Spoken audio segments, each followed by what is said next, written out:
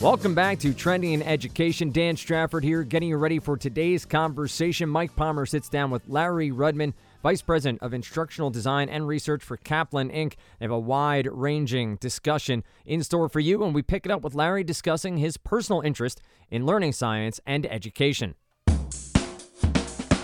From a personal standpoint, I got started in education as a classroom teacher.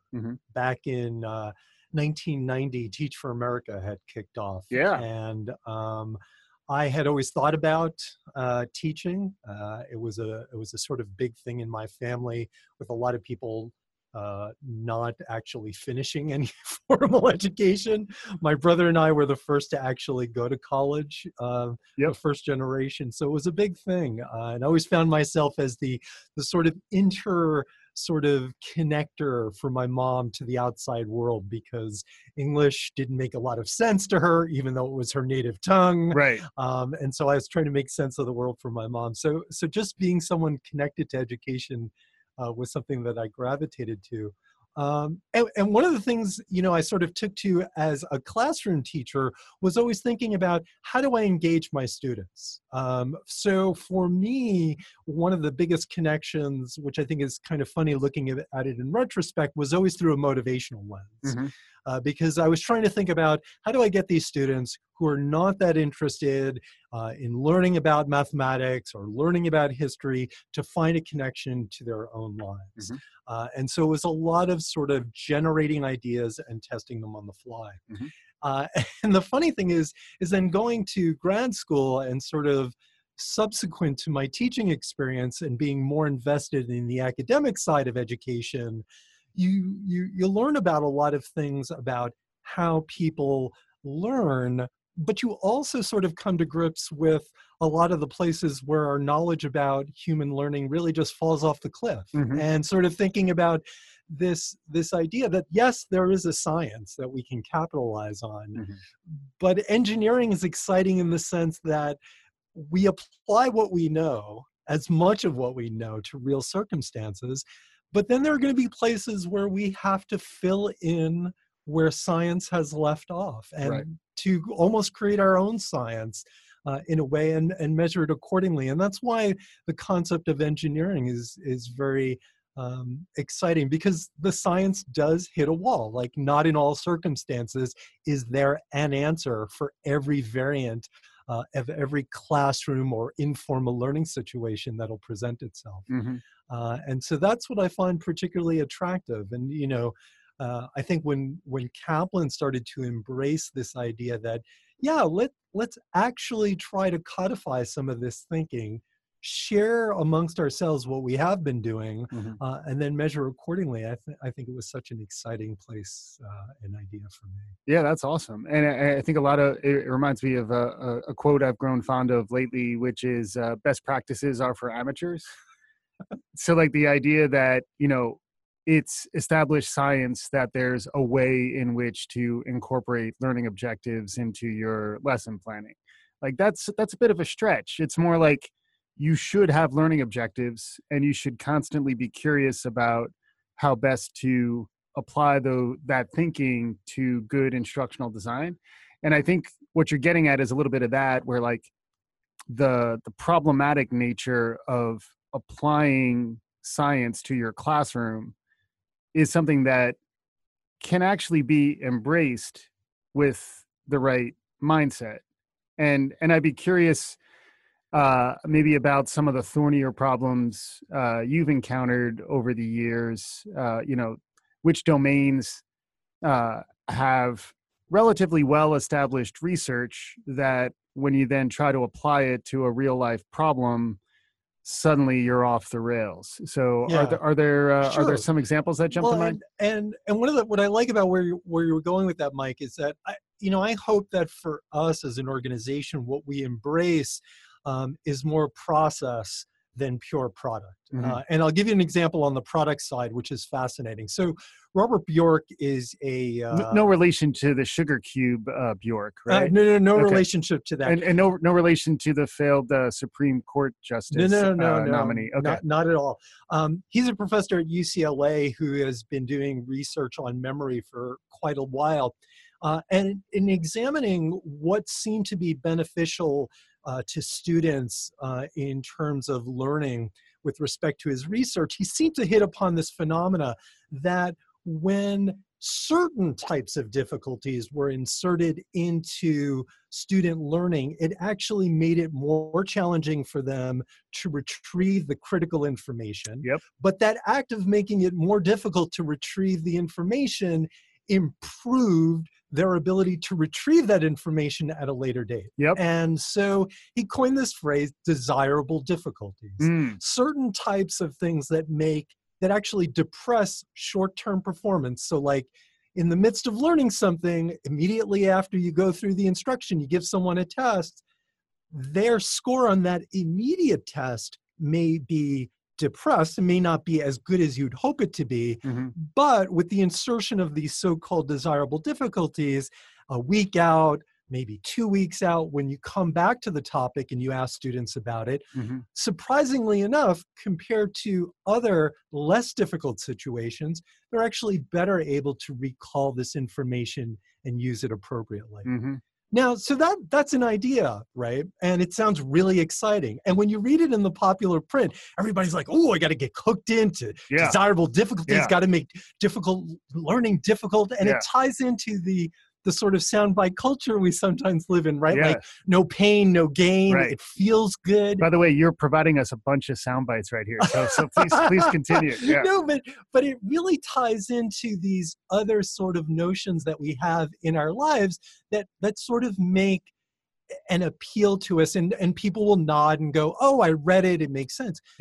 The problem is that sometimes these solutions and the challenges with implementing these solutions lie in the nuances. One challenge to Professor Bjork's research is, can you determine beforehand what's desirable? Because if you can only determine it after you've done the thing and measured it and said, oh, look, it was successful, you'll never know when to apply something like that from the get-go.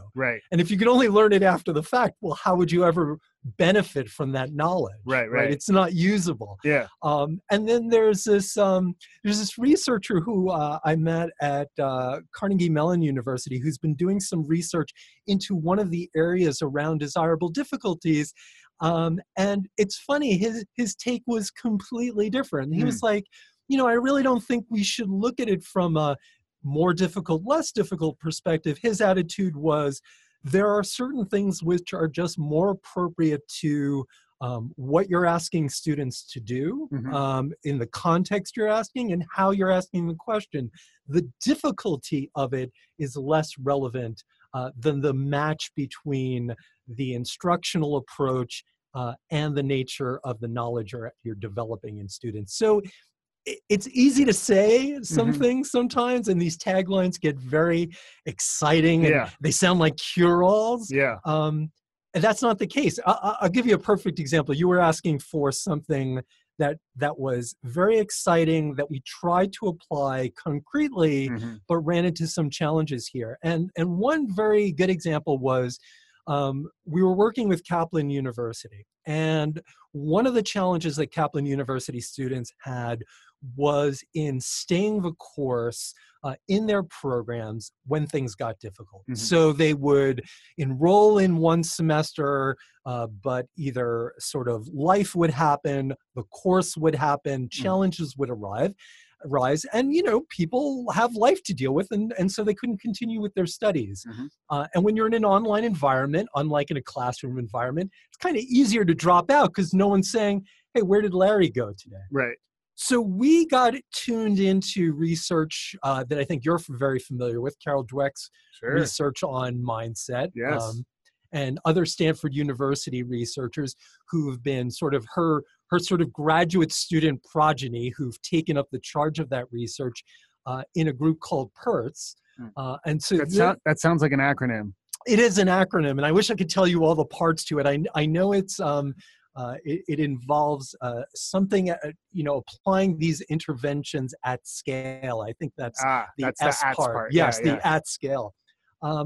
So they had formulated lots of thinking about, how do you actually apply mindset interventions, which are intended to get students to focus on the application of effort and overcoming challenges, as opposed to thinking, oh, it's me. If I run into a difficulty, it means I cannot do it, as opposed to, don't worry, my situation is changeable. These things are fluid. I can overcome them. Locus of control. Exactly, right? Because if you believe you don't have control, why put forth the effort? Right. And so they had demonstrated a number of different sort of successful interventions. One big intervention they had done was at the University of Texas, where they had provided in their orientation programs to students a small half-hour online session where they got students thinking about, okay, what does it mean to be challenged? How can I think about how effort plays a role? How our intelligence isn't limited. It's really about exercising the right strategies at the right time. And they had seen success there, where University of Texas students, subsequent to the intervention, were gaining more credits in their first semester than students that hadn't gone through the intervention. Awesome. And also having a nice impact on African-American students. So not just the population as a whole, but students that had been underserved previously in their education, gaining benefits as well. So very exciting stuff. So we thought, wow, if we're going to partner with someone, let's partner with these smart guys, right? Like, it's like, this is a whole group of people, right? Let's go to the source. I'm in. Right, that's what I thought. I am in. Let's go to the medicine, the source of the medicine. Let's get some of that. And so we signed up with this deal where, at the time, Kaplan University had 14 start sessions a year. And so it's a wonderful opportunity to engage in engineering. You build something according to theory, you get it to work in your context, you look at the data, you say, hey, what happened? How do we improve it if it didn't work out as well? And you really set up a nice research cycle. And we started that over a 2-year period. And the first time we ran it, we ran an online intervention. Kaplan University had all of their orientation programs come in online. And we reserved the last 15 minutes to do one of these PERTS mindset interventions, where we get the students thinking about, hey, maybe you're going to encounter some problems, but fill in the blank. You're going to power through it. You're going to power through it because it's not about intelligence. It's about effort. Problems occur. There's going to be a way to get through it. And the interesting thing is that the first time we ran it, we actually found a small but significant bump to retention. Students who went and were assigned to the experimental condition actually stayed into their second course with the university, more so than if they went through the simple sort of control message, which was more about generic sort of study techniques and being on top of your work. And so that was exciting. So we thought, okay, well, you got to keep going with this stuff, because the downside of research based on, people always hate null hypothesis testing, is that, well, there's a 5% chance that it's just random. Right? So maybe if we did this 20 times, this is the one time we did it where it actually worked, and it has nothing to do with any real change. Well, we did it again in the subsequent semester, and we wanted to see if we applied the same intervention, would it work? And it didn't work. So we started asking the question, okay, is this just an anomaly of this student population that we assigned? Was it the messaging? Maybe the messaging wasn't working. So the Stanford researchers and our team went out, we talked to more students to fine-tune the way we would talk to students in the intervention. Maybe something that needed to be more particular to Kaplan University students, and the fact that they were, they're older than the typical students that had had this intervention before. They're average age 35.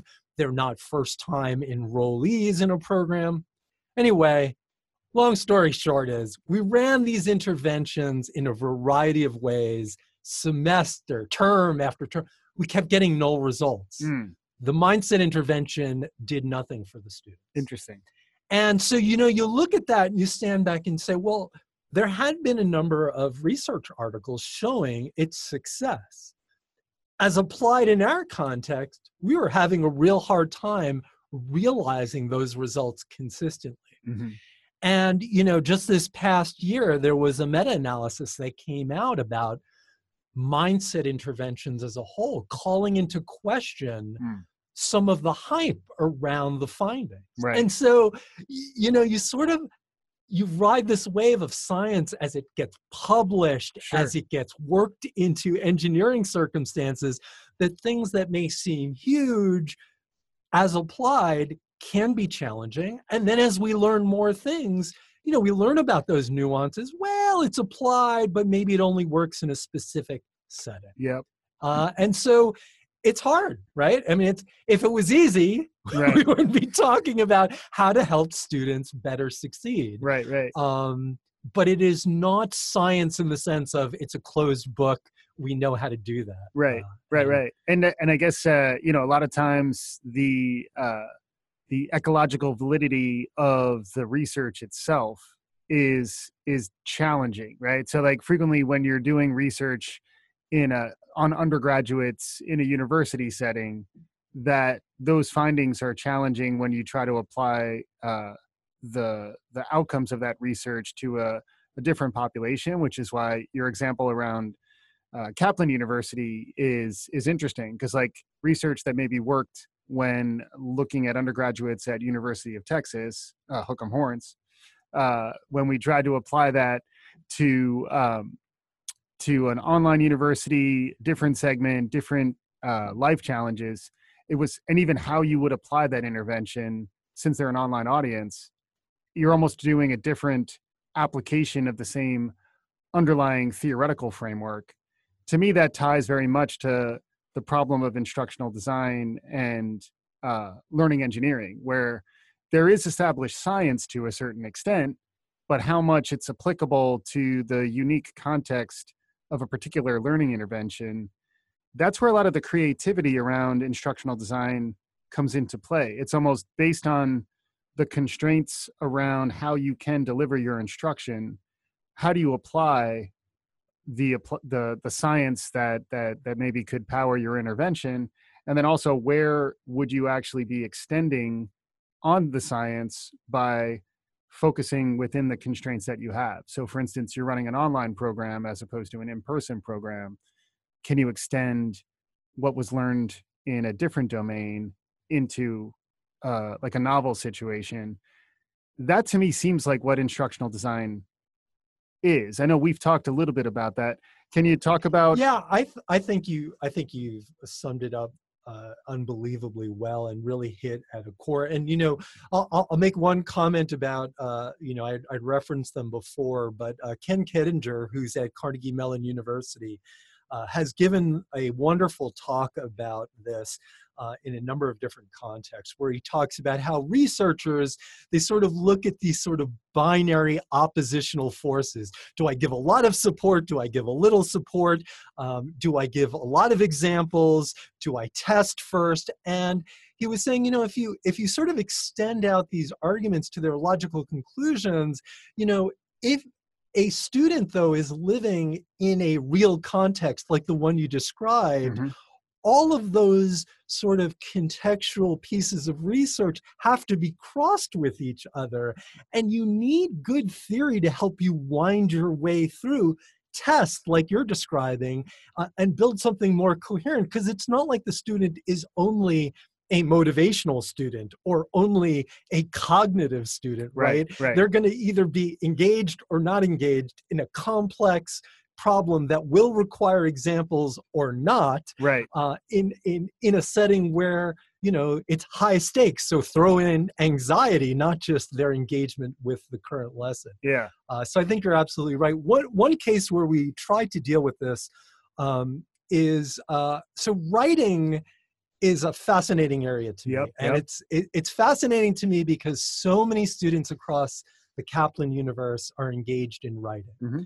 And, first, when I think of the tens of thousands of students in the world where we first started working with them at Kaplan University, but also the students who, and now I know the world is changing a little, but students in ACT, SAT at a short period of time, had different stakes associated with writing the essay. Now I believe it is optional, but students in our other programs like KP Australia also are involved in writing essays. And so this idea of how do you write well is such a big thing. Now, a lot of the research, at least in the US, that's been done about how to help develop students either at a young age or in community college settings has primarily been done, as you were saying, in live classroom settings, right? And so we were looking at this research thinking, how do we take the essence of that? And from an instructional design perspective, what is, and I love this sort of phrasing that one of the colleagues that has consulted with us before at Kaplan has used, Dick Clark has used the term, what's the secret sauce, right? Like, what is that special thing, the active ingredients in that intervention that led to it? Does it literally mean because it was done live, we have to reproduce the live setting? Yes. Or is it something of a motivational ilk, a cognitive ilk, the way the lesson is set up, independent of the medium in which it's set up? Or does the medium allow us to do certain interactions just better? Right. And therefore we can't always reproduce. And so we tried to look at one strand of research in the writing research, and it was about getting students to think about writing in this very self-reflective way, where they were imagining what they were trying to do was solve a particular problem. So they have to constantly be asking themselves, who am I writing for? What am I trying to achieve? What's the structure I'm trying to write into? And how do I go about keeping track of that? And trying to take some of the lessons from there and reproduce them in an online world. And that's challenging with writing. I mean, it brings up a whole host of questions of, how do you facilitate feedback on open-ended assignments in a world where, teachers have only but so much time to give feedback and are trying to grade lots of essays. So it is a fascinating engineering problem to think about how to bring that over. And then I think to your point, what have we learned that's new about this environment and these interactions that is somehow different from the original environment in which was investigated? Yeah, and fascinating stuff. And along similar lines, one of the things we're very curious about here is like, how are new media formats changing how we think? And when I think about writing, for me, writing in freehand versus writing on a word processor or an online application, I very seldom freehand write. But when I do, I find that it is, and I've seen a little bit of research talking to the fact that you actually are using different parts of your brain when you force yourself to take handwritten notes. You're even forced to make different decisions about where on the physical page am I choosing to write. Right. Choices that would be differently presented if you were in a word processing application. And then even the idea of putting it on the page and then going back and editing after the fact, that's really a digital mindset, as opposed to if I were to write it on paper, I'd have to then, maybe use a first draft and then rewrite the entirety of that. I do think like the transferability of like maybe the body of knowledge around learning science, which generally a lot of that research predates sort of the digital revolution that we've been living through over the last, say, like 20, 30 years. That's got to be really interesting, because like I imagine your research frequently is drawing from more in-person interventions, and then trying to understand how transferable are these insights to digital formats.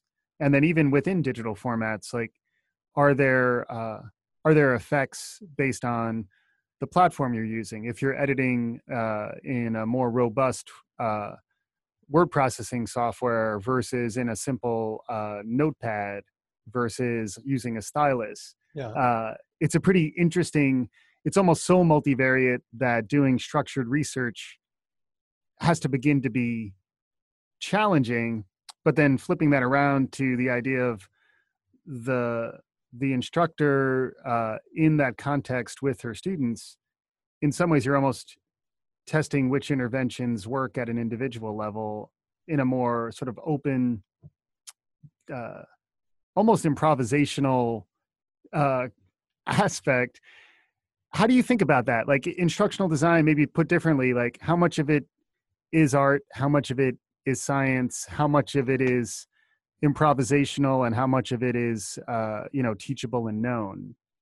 Yeah, no, those are Yeah. those are awesome questions. I mean, one thing I think about, you were talking about the impact of the medium, and I think the thing that's so fascinating about that is in thinking about to what extent do the different medium facilitate the sort of, what I was talking about, those sort of secret sauce or active ingredient actions, right? Mhm. Because if, for example, let's say, in the process of reading, right, we know that there are certain good things from a metacognitive perspective that good readers do, right? Mhm. They're engaged in a process of paraphrasing the content. They're engaged in a process of making connections between a paragraph they're currently reading and some material that they've read before. They're making those active connections and they're drawing inferences about them. And, when we think about paper or we think about, e-readers, the question I would love us to ask is not just, can we get a student to take notes on the e-reader, Mhm. but can we change the e-reader to facilitate the cognitive moves that would enhance deeper connections to the text? So if in fact our focus is on how do we promote paraphrasing? How do Mhm. we promote text to self connections, text to previous text Yeah. connections? Maybe it's not note taking, Right. right? Right. And so maybe it's a different sort of interactive experience. And then to your point, we've talked about this before. It's not just the instructional designer in the room. Now you've got the media people, you've got the UX people, Right. and the instructional designer can throw out, what I'd like to do is promote paraphrasing. We're a bunch of creative people around here. What is the nature of that interaction Mhm. which would make that appealing enough and not distracting enough that I, as a user, would actually do the right thing? Right. Right. Because I think you're right. Like, text on a page is so wonderfully easy to manipulate. Right. One of the challenges might be that we just do the right thing just because it's easier to do. Right. And the question would then be, oh, is there anything we could do if people are going to use e-readers to promote it, and maybe we even leapfrog what we can do on text? Right. Well, it reminds me of the distinction between technology-driven innovation and technology-enabled innovation, where like the new media formats that emerge can actually enable improved instruction. But if you say, oh, we have a cool augmented reality app, let's figure out how to apply that to better instruction. Frequently it's the latter. Frequently it's the technology drives the lesson planning. Right. But if it's more the problem Driving the application of the media, right? And so I have a great example of this. Years and years ago, when I was a grad student, but paying for my graduate student addiction because I was addicted to taking courses by teaching sixth grade, and I was teaching sixth grade science at the time.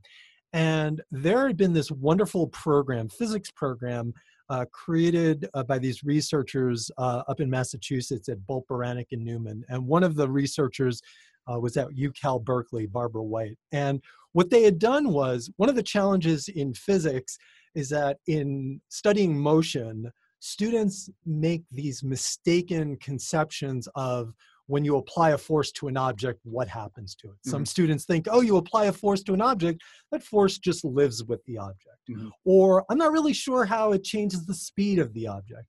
And what they had done was they had used the computer environment to allow students to see phenomena which are otherwise unseeable in the natural world. You can't see a force Right. on an object, but through this sort of simulated environment, you were able to tag things like speed and force and actually see visual representations of these sort of invisible constructs. Yep.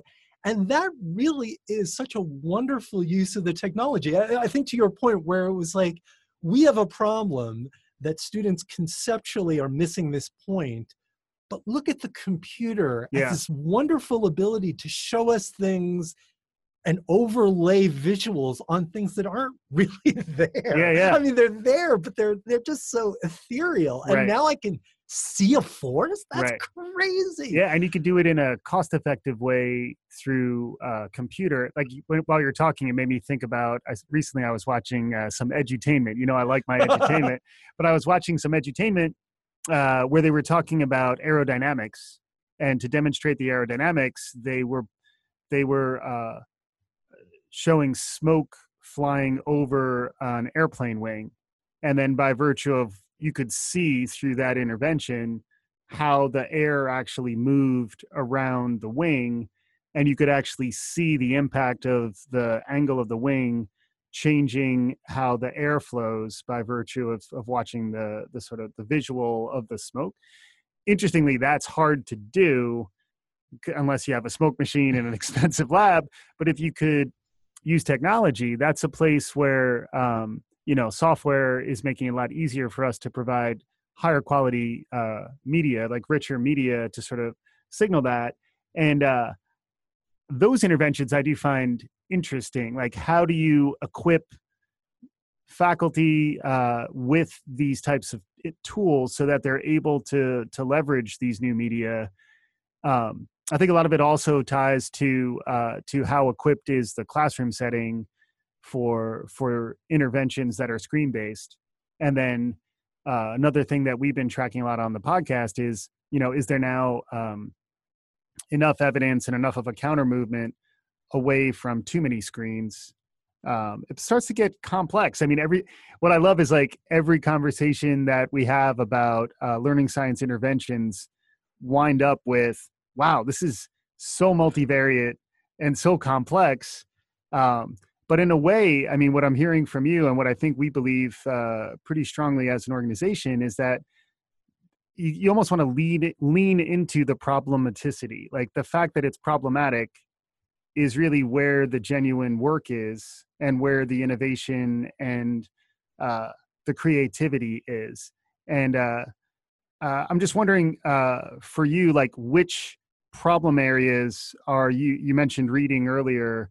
Are there other problem areas that you think are particularly ripe for exploration, or maybe most broadly relevant to educators and instructional designers and learners across the entirety of the life course? Yeah, wow. Well, there's so many things. I'll give one that's just a fun one of mine. So in exploring some content that we had instruction focused on percents, right? It's something that students at Kaplan Test Prep will encounter if they're doing GRE studies. You know what I say about percents? What do you say? You want to keep it 100. It's something that students now at Purdue Global will experience in an introductory math course, and we have programs in Australia Pathways where students will encounter it as well. And in doing some simple analysis of student performance on computing things like percent increase, we found some simple nuances to student understanding. So for example, it actually matters whether or not students have problems in which they're presented with an increase of greater than 100% or less than 100%. Yep. And, that seems really small, like a small part of the universe in terms of learning. But to math teachers, that's like right up their alley, right? Fundamental, yeah. It's like so, and thinking about a world like that where, you're putting a math teacher, a math instructor in the driver's seat to go, oh, if I really want to know if a student has mastered this concept of percent increase, I won't have done my job unless I've made sure they could do it with both percent values greater than 100 and ones that are less than 100. And I think that's really an important idea, because the more we learn about student understanding in these different sort of domains, and this example in math, the better we get a handle on what it means to do this well. Like before that, I might have said, oh, I don't know, maybe there's a difference, but maybe it's not a big deal. And we may not look at our tests to say, oh, have we asked this question with enough variability in the content to know what students are handling? And I think that's really important, sort of looking critically at how we know that students are gaining the knowledge, what context they're able to perform it in, under what conditions. I think you brought this up once before, even in test prep, what is the difference between doing a practice test under simulated conditions where the anxiety level may rise a little, right, versus actually doing it under real circumstances? For sure. And what does that mean to performance? So yeah, there's always more to be learned. Yeah. Well, and it's also like the ability to understand yourself as a performer who may not be, optimally prepared to perform at your highest level, and how do you regulate your own learning behaviors to try to optimize yourself for the context that you're in. Because I think this is where like mindfulness is really interesting, and metacognition and like biofeedback, really, so that I want to be amped enough to be performing at a high level when it's a high stakes context for me, but I don't want to go so far that I start to freak out and lose the ability to perform at my best.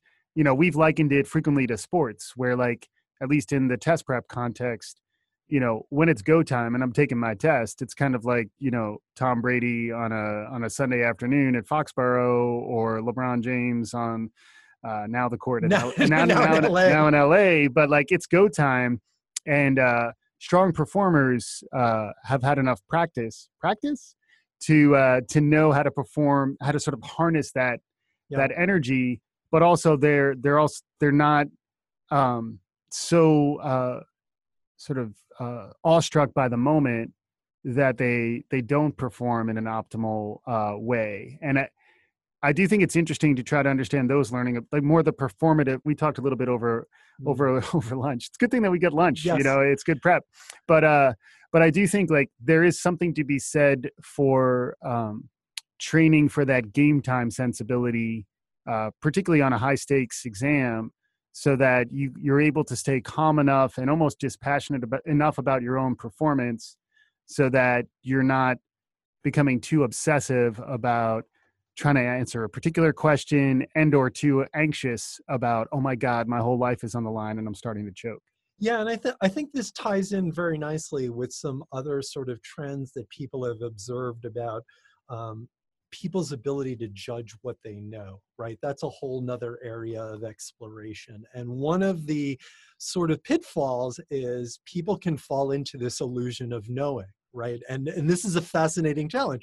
The more coherent the text or the presentation is that you are either reading or consuming in some media format, whatever that is, you're more inclined to believe that knowing is your knowing, right? And especially as you were describing, if there is a degree of anxiety, the desire to want to believe, oh yeah, I got it, I'm okay, may increase, not necessarily for the LeBron James of the world, who might be more open to analyzing their shortcomings and work to fix it. Right. But how do you create the conditions where you get feedback that you need to improve without crushing feedback that you need to improve? Right. But it's challenging because when you read the text, you may be inclined without questions to think, I got this.